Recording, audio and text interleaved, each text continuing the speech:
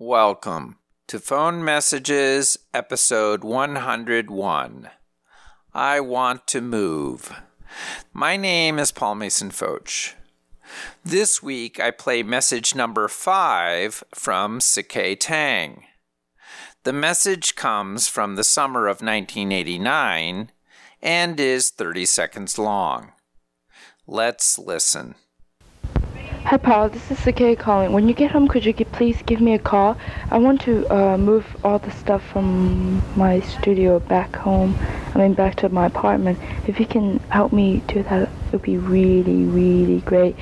I'm going to be taking pictures at 8 o'clock or 7 o'clock or so at the Reynolds Club.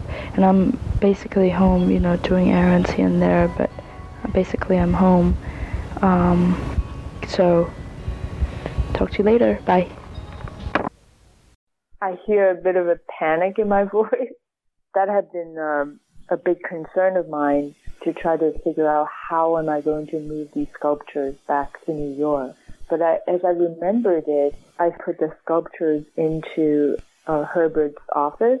And after I graduated in the summer, my friend Mark Hanna helped me move the sculptures back to New York.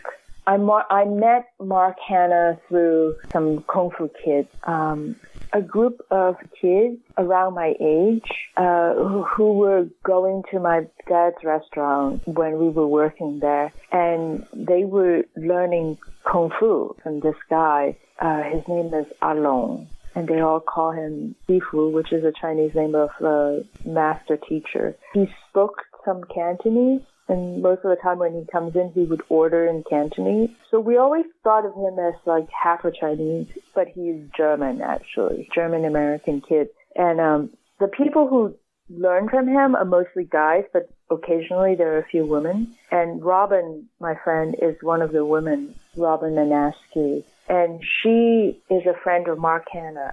So he had experience handling art, and he offered to help me move my stuff. So the Kung Fu kids, is that what you said? Yeah.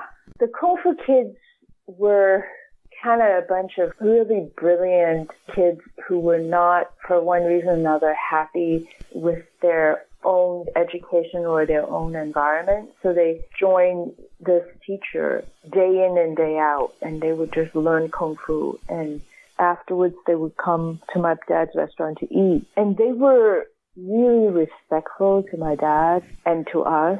After every meal, they would go into the kitchen and give thanks. Yeah, they were so into learning the language. They were into following the culture, In fact, there's a really funny story of this kid, Jamie. He's a year older than me, and he's part of that group. And one time he asked me, what's my name? And this was before I started school. I just came from Hong Kong, and so I was using my English name. And so I said, my name is Allison. And then he goes, no, what is your Chinese name? What is your real name? The word real is what kind of tripped me up, because Allison was also my real name. It was given by my mother, too. So this is the weird thing in Hong Kong, is that if you're speaking in English, then you present your English name, and then if you're speaking in Chinese, you present your Chinese name. We use both names as a strategy to navigate the English bureaucracy, So my mom gave me the name Allison when I went into first grade, because she wanted all of us to have names with the letter A, so that we won't be too far down the line, like when things are done in alphabetical order, because our last name is Tang, T. So I've been using Allison ever since I was 6 years old in Hong Kong. And that's the name that my friends call me. That's the name that I used in school, except in Chinese subjects. But I didn't put Allison in my official papers because I never really liked the name. I wanted to be called Barbara because I had a after-school babysitter. Her name was Barbara, and I really liked her. But my mom didn't like that name. So we couldn't settle on one, so I never put it in my passport. All my siblings put their English name in their passport. So when I came over here, I assumed the name Allison, and I find the question of like, what is your Chinese name, a bit odd, because we were conversing in English. It was a bit like personal, like, what do you mean? What do you need? Why do you need my Chinese name for? But in any case, after he pushed, so then I say, my name is CK. It was because of this conversation, I went home and I thought a lot about whether or not I should use Allison. And when I started school in the fall, I was in my class and there was another girl with the name Allison. She has red hair. And so I thought maybe she looks more like an Allison than me. And so when the teacher called out the name Allison, I don't even reply anymore. And I had another incident where I had an English teacher at Stuyvesant. He was a substitute English teacher, but he was very respectful also of my culture. He kind of holds the position that English is just one language out of all the languages. So he insisted upon calling me by my Chinese name in the Chinese pronunciation.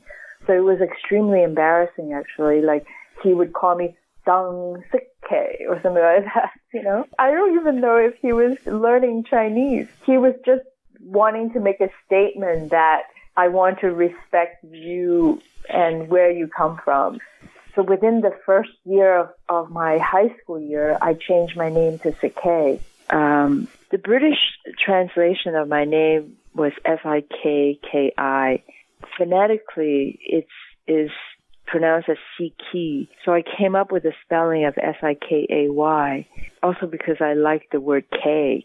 When I was a kid, there was a Longman series of detective stories, and the detective in there is a woman named Kay, and she was like a really stylish detective.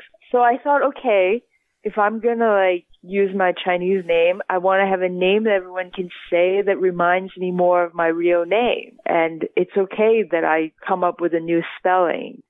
One mystery CK left for me to solve was the name of the book that featured a stylish detective named Kay. After some research, I found Kay's First Case by L.G. Alexander, a Longman reader for ESL students. There are multiple editions, but a 1975 version with an illustration of a lady in a smart green jacket on the cover was published in Hong Kong. If you have a mystery to solve, I'm no Detective K, but I'll give it a go. Contact me at pfoch.com. That's pfotsch.com. Many thanks to CK for sharing her story. And thank you for listening. Talk to you next week.